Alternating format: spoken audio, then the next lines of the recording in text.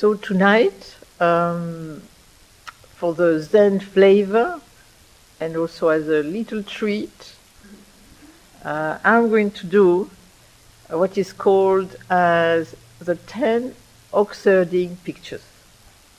And not, as it's written on a Dharma Seed talk, the 100 Oxerding picture. 10 might be enough. And so these Oxerding pictures, image, you find in all Zen tradition, in China, in Korea, in Japan, in Vietnam. You find them in black ink, generally, but you can also find them in color, in paint, around temples. And so they were created in China in possibly, I don't know, possibly the 10th century, 11th century. And then so you had the image, which they went from 6 to 8 to 10. And then they started to have a tradition of not only having the image, but also having poems to go with it. And then people had the commentary to the poem or made their own poem, and then people starting to do different type of pictures. So what I want to do tonight is actually to look at the titles of the pictures. And because it seems to me that actually the 10 Oxerding picture, the way it's more traditionally seen, is in a way as development in meditation. And personally, I like to see it on a longer framework of actually developing a meditative life over time. And so that's why in a way it's kind of like the path as a series of pictures, as a series of image, of kind of like... But what I found interesting with these pictures is that actually they're not linear. I mean, they're presented as linear 1, 2, 3 to 10. But personally, I think they're more like kind of like a spiral.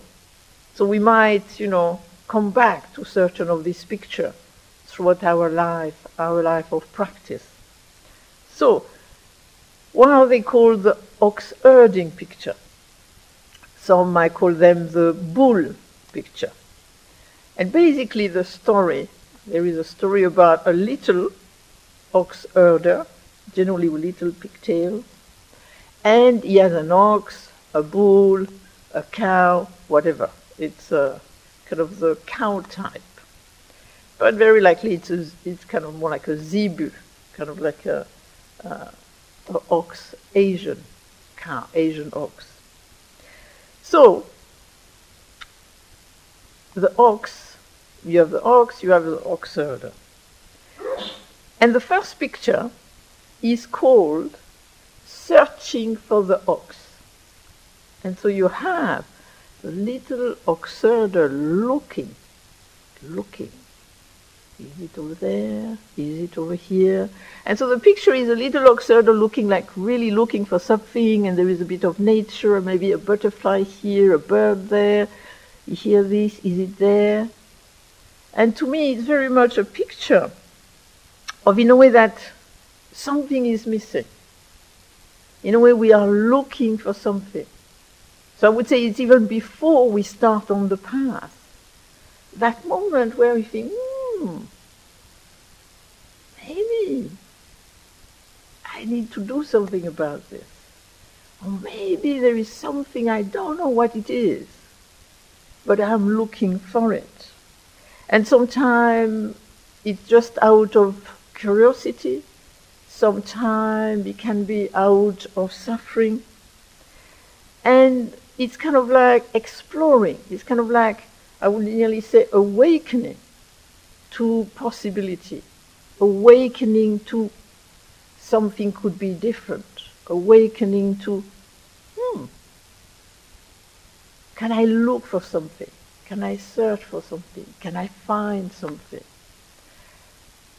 And to me, in my case, it was like I was a young woman, quite idealistic, 16, 18, and I wanted to change the world. I wanted to change my mind. And realizing I just could not change it like that. I could tell myself, don't be egoist, no effect. Don't be jealous, no effect. You know, like there was all this idea to love everybody to the same degree, and it did not seem to work. And so I was having this kind of idealism, and at the same time, I could not do it. There was something missing. There was something that kind of, so I was kind of looking for something. How can I do something about it? And actually what started me on the path, I would say, is kind of like not knowing but looking, and then finding the Dharmapada in somebody's house and having nothing better to do looking at it. And at one point the Buddha saying, before you want to change others, maybe you should change yourself first. And I thought, yeah, I mean, before I want everybody to be peaceful, maybe I should be peaceful first. You know, before I want everybody to be non-egoist, maybe I should try it. And to me this was in a way the turning point. But for having the turning point, you in a way need to kind of, look for something, wonder, And I would say it can happen at any time. It can happen sometime with young children, it can happen when you are in your 20s or in your 50s or 70s, it can happen any time. And that moment, I could say, is when we start on the path, when we're like the little observer looking, searching. Then you have the next one, which is seeing the footprint. So here the observer is on the path and he sees footprints. And they don't look like ox footprints. They don't look like elephant footprints or tire footprints. They're like little ox footprints. And I think that moment is when we actually start to find something which speaks to us. So we first we're searching, and then in a way to move on from just searching, we need to find something we can respond to. But we're not totally sure. I mean, you see footprints. But what are they, these footprints? Then they just they're not the real thing. They're just like inkling. They're just like little traces. And for me, I remember it was when I was starting to get interested in the Zen tradition, and I would read, at that time you did not have many books in the 70s, but there was a few. And I remember, hearing, the path is not difficult for those who do not pick and choose. Ah, yes. I like this. You would hear, I like the Chinese poetry. The birds fly through the sky, but leave no traces. The shadow of the bamboo sweeps the stairs, and no dust is moved. Oh, yes. So in a way, it's like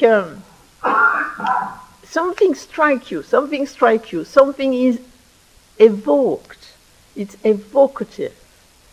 But at the same time, it's not, I personally feel it's not very real in a way. It's like, it speaks to us, it has a certain taste, it's sometimes it can be a little intoxicating, all these really profound, beautiful, amazing, funny things. And at the same time, it's, what can we do with this? It's like, what do I do with this? And then you have the next one. And it's seeing the ox. Actually, the picture is about seeing the oxtail. So you have a little bush, and then you just have the oxtail moving a little. And this, I think, is when we start to think, maybe we can try to go beyond the words, try to go beyond the the evocative, poetic thing. And then we think, okay, this is interesting, I am going to do this. I'm going to try it. But it's still a little inchoate. We're not really totally knowing what we are doing. And I remember when I was 19, having got hold of Krishnamurti book, which was very big in those days. Krishnamurti was one of the big person, like Eckhart Tolle now. Things have moved on. And so I got a book of Krishnamurti, which really was about awareness. Be aware. So I decided, okay, be aware. I'm going to do this. But I'm going to do this really seriously. So I took a blanket and I decided to go up the mountain for 3 days fast so then I would not have to eat anything and be aware. So I found a nice field, a little place I could sleep with my blanket, and I would sit in the field, the mountain, beautiful, the book, be aware. Book, be aware.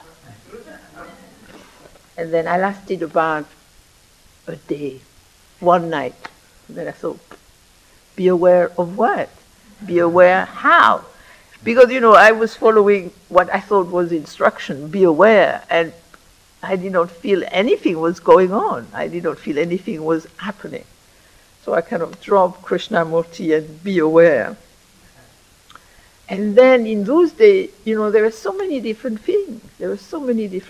Not many of them. That's what we kind of were looking for them, because it's not now. There are so many, but really so much more. Then it was really just here, one there. And I would say one of my favorite ones was through a friend of a friend, hearing of a Taoism by correspondence, by writing. So you would get a letter with instructions. And my most abject failure was the instruction was to lie down and to manage to imagine myself floating in the corner of the ceiling. And many a night I lie down and try to kind of project myself to the ceiling with never worked. So I was really not a good candidate. Either the technique was not good, either I was not a good candidate for that. So to me, it's kind of like, at that stage, when we see the traces, especially nowadays, we encounter so many traces, so many footprints, so many ways we could do something. And which one to choose? Which one to go for? And it's really, I think, it's kind of like, we don't know. We meet different things, but we don't really, in a way, connect. Because in a way, to connect to something, to start to do something, in a way, the question is, because often what is presented to us is the shortest path, the most complete path, the quickest one, the superior one, of course, and the other one are inferior. And I mean, it's hard to know. And I wonder if it would not be better, in a way, to base it on what is the most meaningful for me, what makes sense, what can I apply, how can I use it. So I think at that stage, I think we have to look at what is in a way the criteria for deciding to choose something and in a way going with it. And then the next one is number 4, catching the ox. And in this one, finally the ox herder with a rope has caught the ox. But the ox really doesn't want to be caught. And so this is really, for me, this is a picture of power, of kind of energy, of kind of really kind of, you see this little ox herder trying to kind of, control, hold onto this ox and going here, going there. And to me, this picture is when finally, we heard the poems, we kind of heard the talks, and then finally we decide, now I am going to do it. Now I'm going to choose one method, and I'm going to do that. And then what we discover is that the poems are wonderful. But for example, if you choose a Buddhist path, and then if you choose a meditative path, and then you start to meditate. And in a way, it's nothing like the poems. It's nothing like this peace everybody talks about and this clarity everybody talks about. What it feels like is generally painful, agitated, and nothing happens.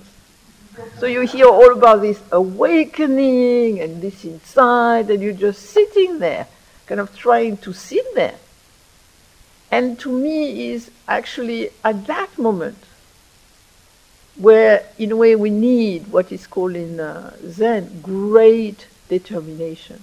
That at that moment, in a way, you decide, I am going to do this. I'm really going to do this, even if it's not easy. Because I think there is a moment when we really try to do something, try to do the meditation, try to be ethical, try to be wise in whatever way we cultivate that actually it's not so easy. Because in a way there is this whole organic body and mind, which has really been habituated to think in certain way, feel in certain way, relate in certain way. And as Stephen, in a way, saying, it's kind of you going against the stream of habits. And so to me, I think what's happening there is kind of, in a way, we meet our being. We meet the habit. At the same time, you have two things meeting. In a way, it's kind of nearly the creative potential meeting the habituation. And he's having, in a way, the courage, as they say in Zen, the great courage to do it. And actually to be with it. To not be disheartened. Because I think, in a way, we can be easily disheartened by if we, as I mentioned at the beginning, if we think too much about the effect. This is not working. But actually, I think this picture is really, in a way, the start of the cultivation. That we're really getting into the cultivation and being careful of just looking at the effect. But I think up to then we were looking at the effect. If only if I was peaceful, if only if I was clear. But how do I become clear? How do I become peaceful? It takes time to release the habit. And then you have number 5. And number 5 is tending the ox. And there, the ox herder and the ox are walking together. But the ox herder is still holding the rope.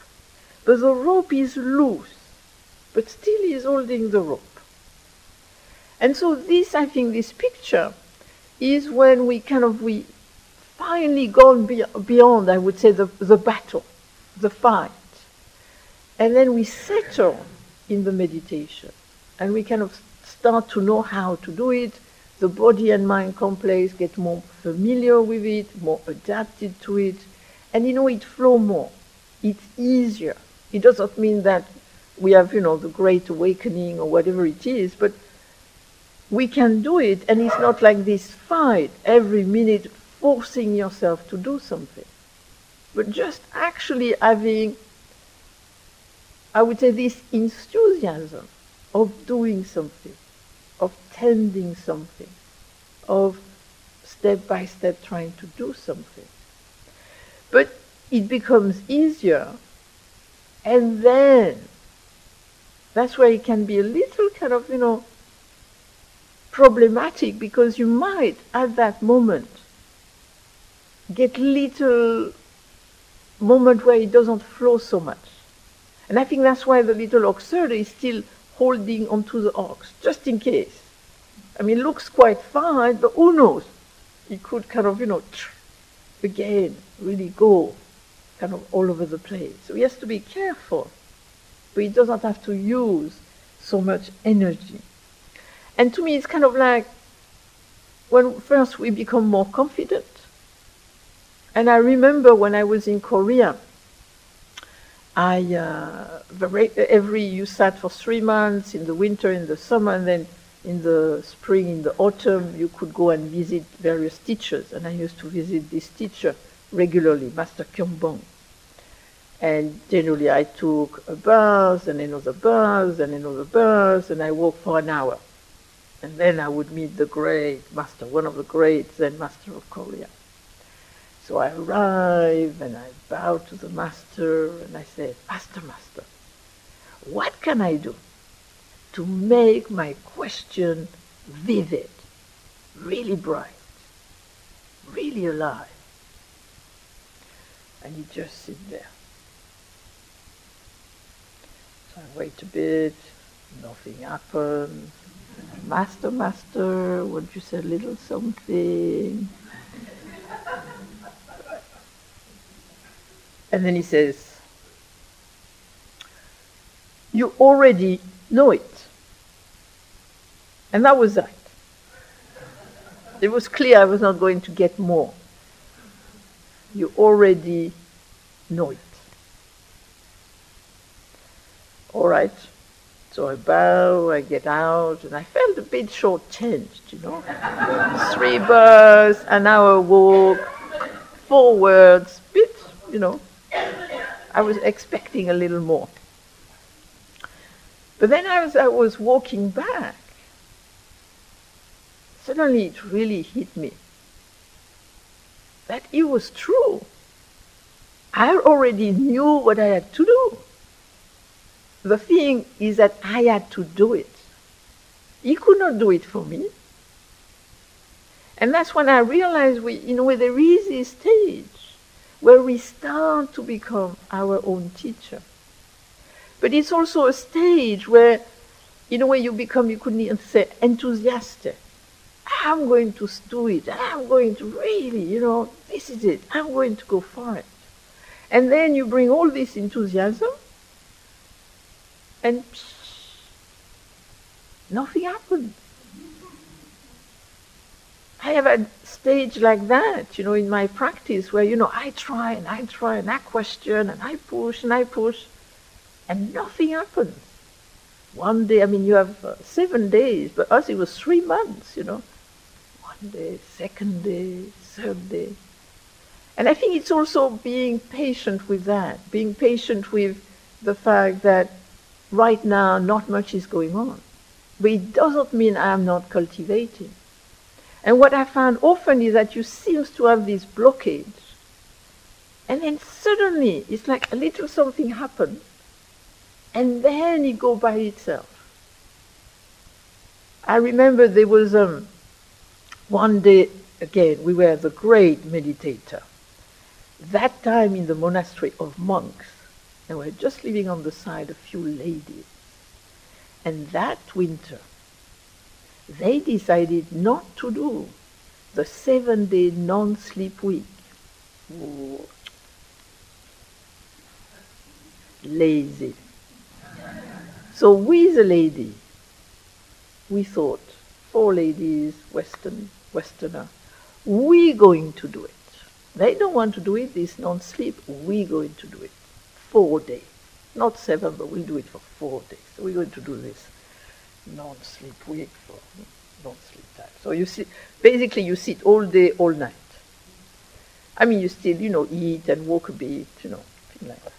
So we start to sit, And nothing was going on. It was just, trying to keep awake, 1 day, 2 days. And by the 2nd day, I realized how it worked. Because by the 2nd day, I was so tired that actually I could not proliferate. I could not exaggerate. I could not think about anything. I was too tired. And then if I just did the wadu, just did the question, it went on its own. There was no obstacle to it whatsoever. I understood how it worked, but it was fairly exhausting. And that was interesting, that thing where you're so tired, you think nothing is going to happen. Suddenly, it just goes on its own, and you really don't have to do anything. That's why it showed me to not put so much emphasis on the effect, but actually more on the cultivation. And then you have the number 6. And number 6 is riding the ox backhoe. And it's a lovely picture. You have the ox herder, he's on the back of the ox playing the flute. And it's really kind of a very joyous picture. And for me, this actually shows that all this meditation is not just gloom and doom. It's kind of really, at some point, it's to help us actually to be lighter, to be more at ease with ourselves, more at ease with others, more at ease with the practice, that over time there is a lightness that comes to it.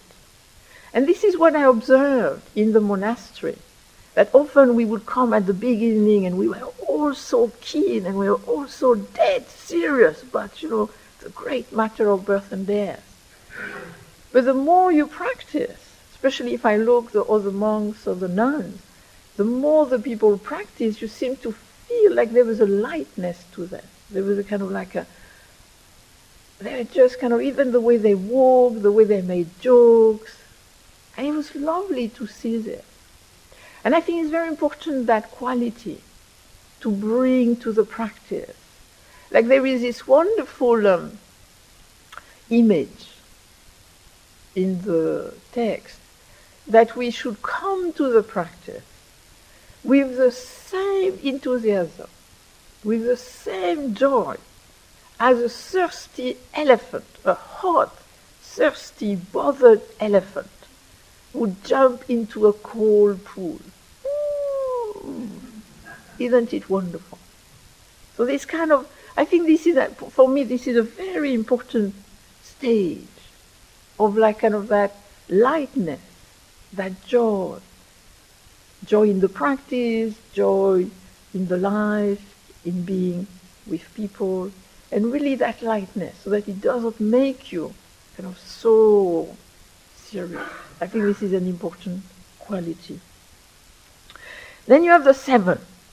Number 7 is forgetting the ox. The person rests alone.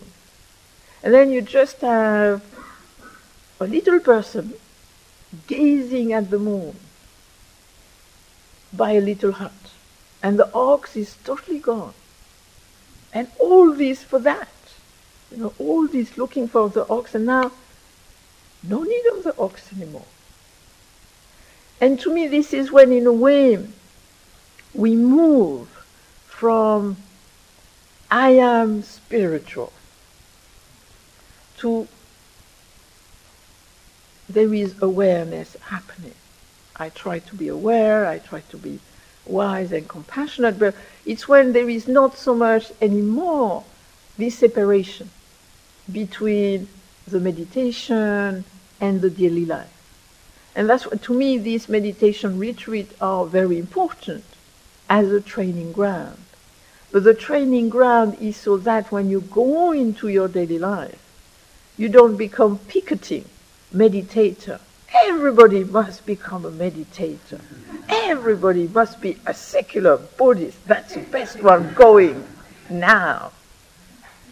But on the contrary, to how can I bring what I cultivated here in my life in an humble, caring and careful way?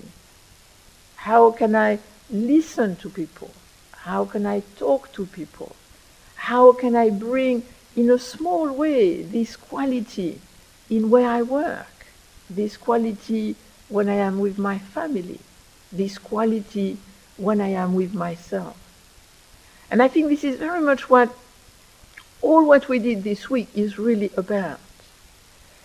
Not to become precious about it, but actually so that it helps us to be more in life than less in life. So that it's not for us to back to the little cloud with the little motorized thing, but actually that we can be more aware in a kind, caring and careful way to ourselves and to others. in small ways. It doesn't have to be a heroic and saving the world. But how can I be nicer to the postman? How can I try to change the atmosphere at work? Once we were teaching this working retreat, and the people come in the morning before they go to work. We give a little instruction, little meditation, and then they go to work, and then they come back and we talk about how was the day. And Stephen suggested one thing and I suggested another. And so Stephen suggested that today when you go to work, can you try to be aware to what you are doing? But not in a self-conscious judging way, but just to be present to what you are doing. Your body, the way you are, the person you are working with. And trying to stay present and not go into this being ahead of yourself. The next thing, the next thing, the next thing. And then what I suggested is, can you look at speech? Speech at work. How do you speak to each other? Can you speak to each other and with each other in a different way? And then we met again, and there was two people who said it really made such a difference, just that little exercise. Because one said, generally I go to work, and before I even start, I am stressed. There is this to do, that to do, and in order to be efficient, I thought I needed to be ahead of myself. I have to think 2 things ahead in order to be efficient.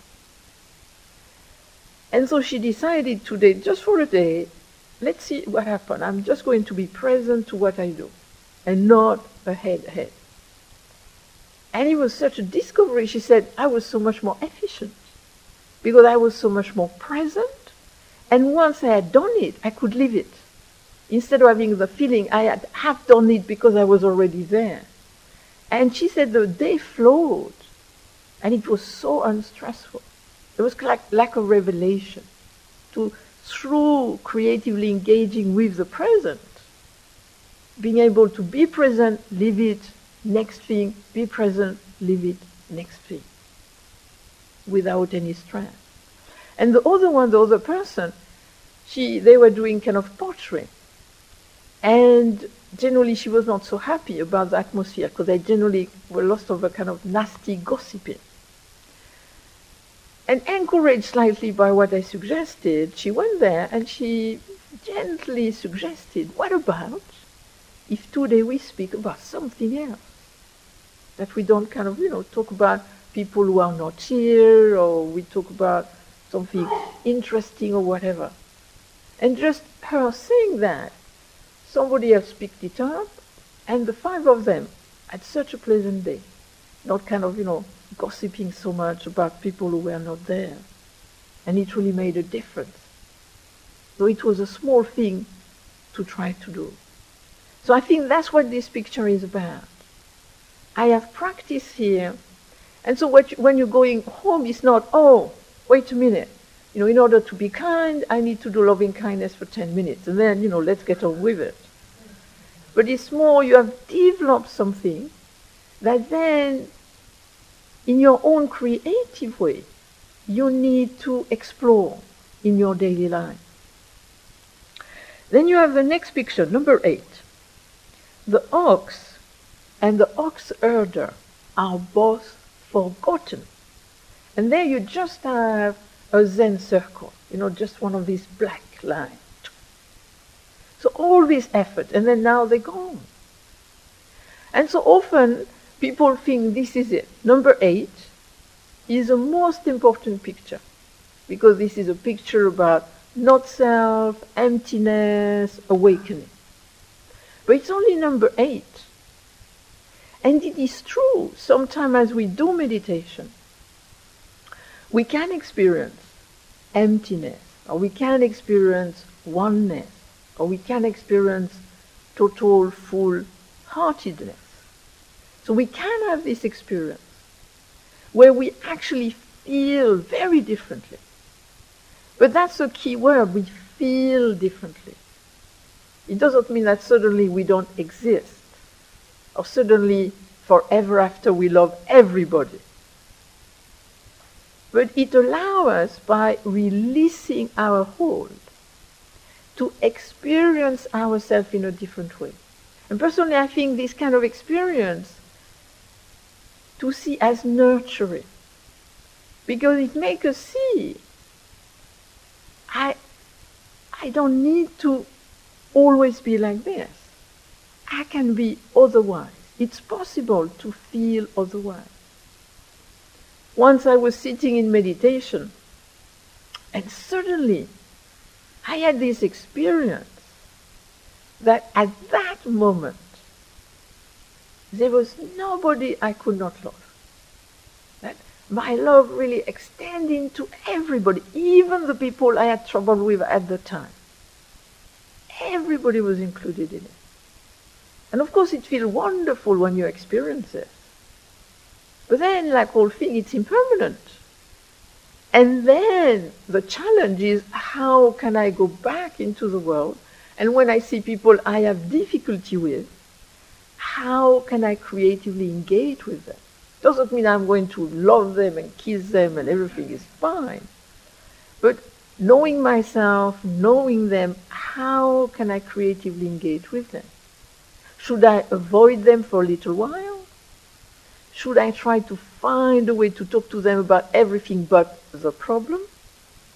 Or can I talk about them, about the problem, in a non-aggressive way? So to me, that's why creative engagement is not just doing one thing, one size fits all, but that it's back to conditionality, adapted to what goes on. And then this feeling of emptiness. What does it mean, this feeling of emptiness?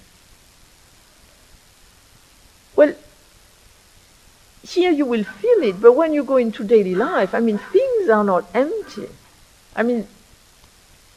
But can I relate to them, seeing them more conditional, in a less fixed way, in a less solid way? Can I see it more as conditional, that things arise upon condition? Can I try to understand this condition? In Korea, generally, if you have a big experience, you generally rush to the master. And you say, Master, Master, I have this great experience. And so this young monk rushed to the Master Kuzan and said, Master, Master, everything is empty. I am awakened. And Master Kuzan took his stick and hit him, and the guy said, hey, you see, not everything is empty. So in a way, to see that the emptiness is not just something that floats about and then you see everything is empty, but actually is to see how things arise out of condition in order to help us to creatively engage with the condition. And then you have the number 9, returning to the original place. And there you get just like a kind of something from nature. So you have either bamboo, or you have plum blossom, or you have cherry blossom. And this, I think, is kind of to take us a little away from this is special.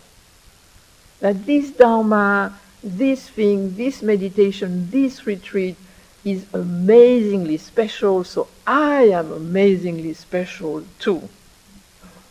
But more, that actually this helps me to find my humanity and to see the humanity in others and to see life in others. And so that I don't have to look for a special teaching or a special teacher, but that actually everything can become a teacher. My Master Kuzan, our teacher in Songwangsa, used to say, everything can be a teacher.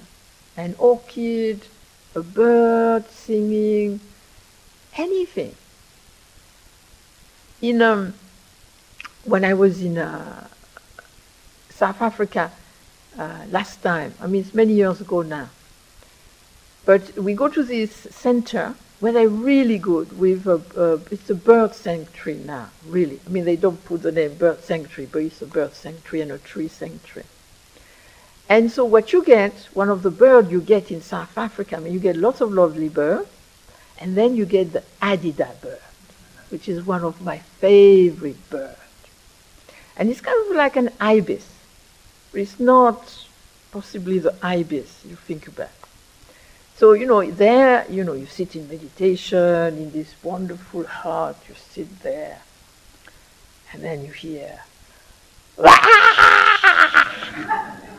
like if it was there. That's a Dharma teaching, the teaching of the Hadida bird. Then you have the last one, number 10, appearing in the marketplace with gift. And there it gets a little more crowded. So you get the little oxerter again, and then you get this kind of person who was kind of like a little beggar with a big bag on his shoulder. And so basically what this is saying is that this is not about going away from the marketplace, but actually this is to enable us to be more in the marketplace, so that instead of fighting with the marketplace, we can actually go back to it with gift. And the gift of wisdom and compassion. That this is not so that we can get this amazing meditative state, I would say, but actually it's so that we can come back into the world, and that actually our existence in the world can add a little to this compassion, to this wisdom, and what the Buddha talked about very much, the harmlessness. Of course, if we can do something for the suffering of the world, I think this is important. But as the Buddha said, at least we can be harmless. And then from that, we can also be compassionate. We can also see how can we help others. But then we can help others with wisdom. Because I think compassion, in a way, is an easy feeling to have when there is suffering. But what is important is not just to have the feeling of compassion, but how can we have a creative, wise response? And then within that compassion, you have the compassion for the self and the compassion for others. And what are our limits? So sometimes we can really be compassionate for others, really be heroic. And sometimes we can't, because we're ill, we're tired, or for whatever reason, we can't. I remember when I was in Korea, whenever I appeared, because then I was a little special, there was not many Western nuns in the time. There were about 4 or 5 of us, not even that. So we would appear regularly in kind of magazine. And if we appeared in magazine, you'd be guaranteed that we get a letter from a young Korean person asking us to give them money. We should be compassionate, so we should share our money. The problem is that we did not have any, being monks and nuns. So I generally sent, $5 or what I had, but I said, it's not because I'm a Westerner that I have lots of money. So then, however much I wanted to help them, I could not. But if they wanted to talk with me and me listening to them, that at that time, this is something I could do. But now that we are more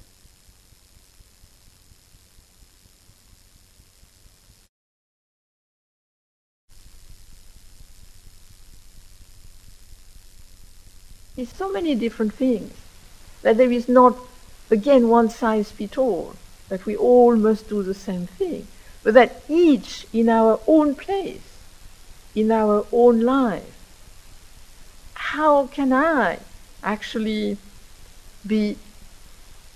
create a small wave? When you kind of throw a pebble in a lake, then generally you get a kind of a few, and then it goes. Can each of us be a little pebble in the lake of life, in the ocean of life, and create just a little harmlessness wave or compassionate wave? But not like kind of ethereally, I love all beings, but I'm nasty to my neighbor. But really doing something, listening, helping, whatever it might be. To me, that it's in the doing of it that there is really the creative, wise response. So that's what I wanted to say tonight. And so I had a little note, and somebody was saying, top 3 tips on integrating. And I would say the talk was about that. So I hope the tips were included in it. So are there any questions or comments? Mm-hmm.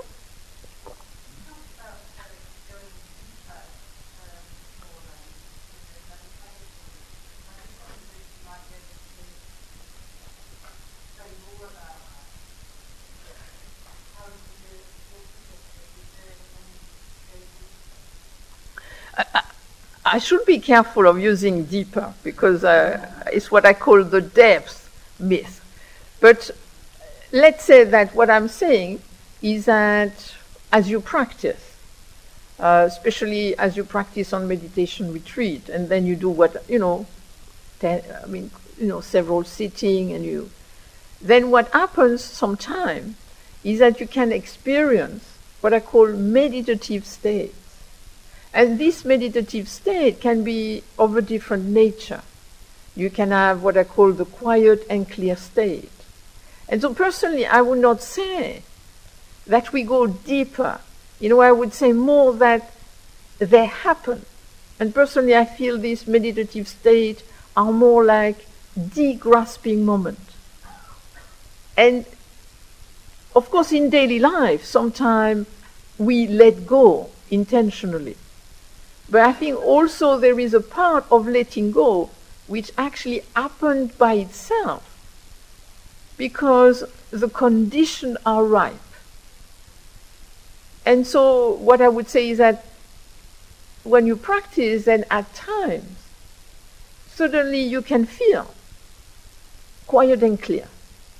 Very little sort of no thought. And there is kind of just this kind of feeling which is quite different. And I would say the way to go deeper with that is actually not to do anything. That actually often people want to do something with it and then it goes. And I would say generally the thing to do is just to be with it, to experiencing it. And then it lasts a little while and then at some point it goes because the energy of it goes. Or you might sit and you might have an understanding. Suddenly you see something you never saw before, but so clearly. And with that kind, accepting awareness. And so you explore it a bit. And then at some point, where the energy of it goes, and then it's more like repetition. Then I would say, again, leave it. Or as I say, you might sit and you have suddenly this experience of love. You really feel, this love. And again, just experience that. To be in a state when you have no trouble with nobody. I think it's very special. Because generally we have some trouble with somebody. It's quite nice to be in that state and just, in a way I would say, enjoy it. And then it passes. Or you might have experience where it's kind of like, again, this feeling of emptiness, either emptiness or oneness. It's like the body feels different. You have the feeling there is no border. It's kind of like, it's nearly like the body feels like it has dissolved. But the body, you hit and it's there. But actually the way we feel about it is so different. Because instead of this is me, my body, and everything in the body and mind kind of solidifying this whole thing, it relaxes. And then we'll feel very different. Or you might sometime have what I would call a mystical experience. This is a little rarer, but it happens too, depending. And that generally is very exuberating. It's kind of suddenly you have this, often people describe it as they feel like laughing, or they feel very amazing joy, yeah? And it feels a little like a feeling that you know for yourself without analyzing it, that everybody, for example, has a Buddha nature or something of that nature, and it feels really uplifting. But again, just to be with that, just that understanding, and then it goes. And then I would say after that, the challenge is, can I see my neighbor as having the Buddha nature? That, I think, is a challenge. And so the experience, I think, often comes because of the way the retreat, in silence, lots of meditation, no responsibility, no work, so we can go quite, you could say, in depth. But then the challenge when we go back into daily life is to go into what I call the width dimension of the practice, so that it really enters and back to the Eightfold Path in all aspects of our life. We try to bring a little of this taste into it. The way we speak, the way we work, the way we act. Yeah. To follow up on this, so the experience is from a grasp of more consumers. You must be good ones to get them experience it fully. It's not that you let them go, it's that they go.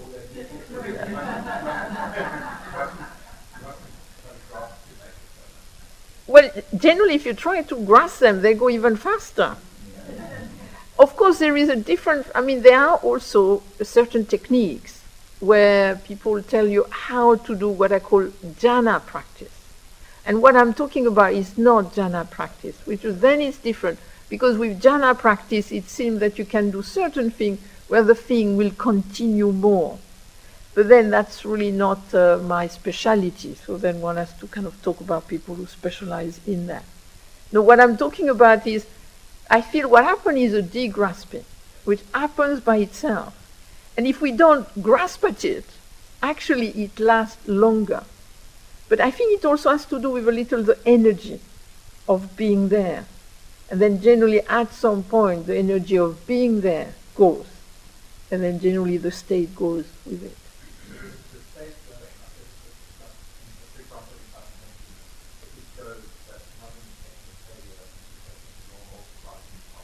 Exactly. Oh, yeah. No, and I think, to me, it's kind of like, oh, that's nice. It's kind of, a warm bath. That's nice. But, if you stay too long in the warm bath, it becomes cold. So you have to get out of the bathtub and, move on. I think it's the same. It's the fact that it goes is just the nature of things, I would say. Yeah, exactly. Oh, okay. Yeah. Maybe I'm a bit tentative, but when I found out that it was some question and it didn't work, after this one, I started to twitch. Here and there. That was my whole point. So easy to manage it after a week to one whole day. Easy to do it, all these days, just one try. No, I don't twitch. No, you have to be very careful. This is one thing you have to be careful but with any meditation, but especially this one. Not to do it with the body in a certain way. To kind of, because that's what I did at the beginning. And then and then every time I meditated, it was, I still have a little thing like this, but not so much nowadays. So.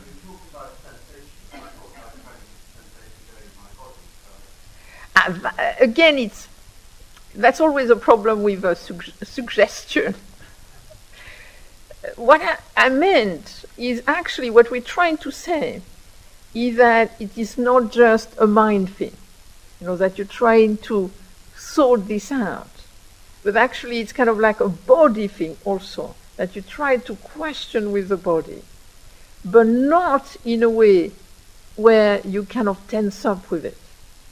And I would say the sensation takes generally a long time to really develop. Feeling a sensation, a feeling of something. It's kind of hard to say, but it's kind of like it's just trying to get a body feel of it instead of just you really don't want it to be in the head. So did you feel something? Is it what you said? In my body or my head? No, in your body. Yes, I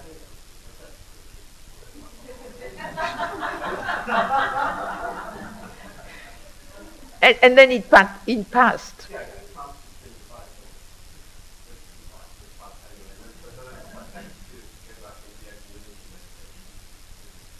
Yes. It wouldn't necessarily, but I think there's balance.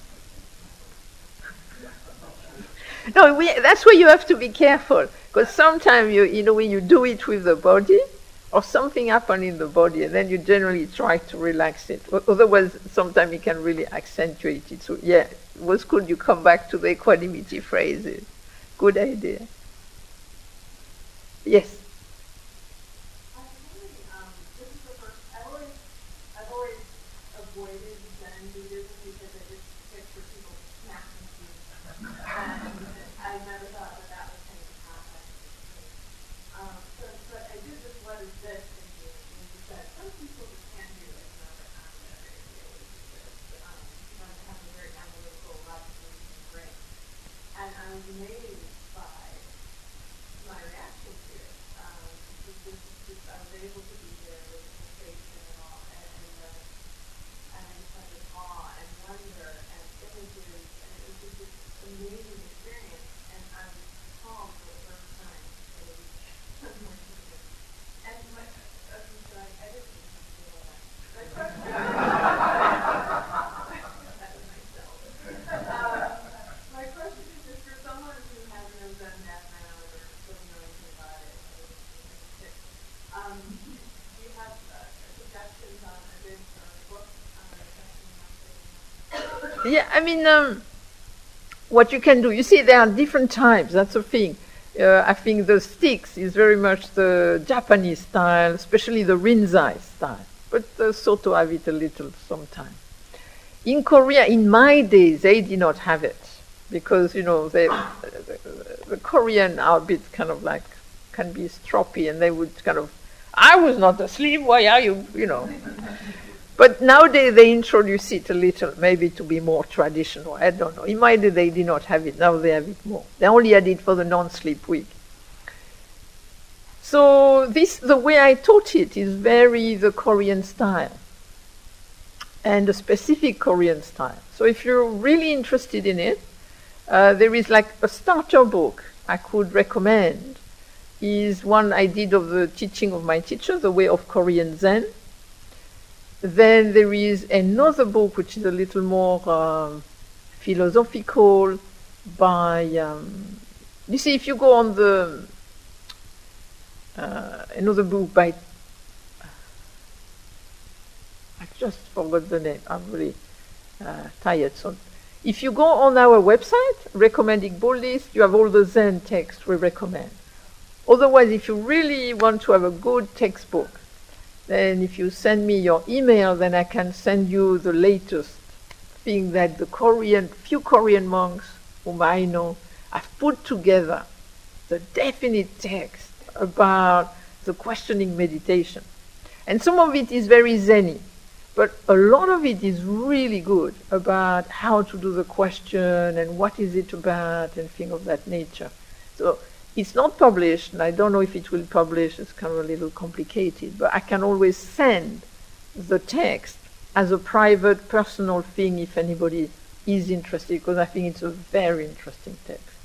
Also, there is another text which I have, which is very interesting, of a Korean monk who was studied in America in the university, and he wrote a book, an article about 3 different Zen teachers in Korea teaching the Wadu, the question, very differently. And so it's very interesting to see that, you have one question, and actually you can have a very different style of teaching it. So if you're interested, you can always send me an email, and then I can send you the relevant text. Or you can look at and one of my favorite texts in terms of tradition is Master Taoist, Swampland Flower. This is a text that recently Shambhala reprinted, and it's really, that's something I read and reread. But also the teaching of Master Kuzan, or I wrote a book called Principle of Zen, where I look at the different type of Zen.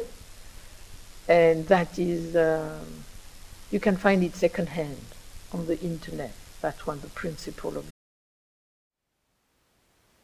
Thank you for listening. To learn how you can support the teachers and Dharma Seed, please visit dharmaseed.org/donate.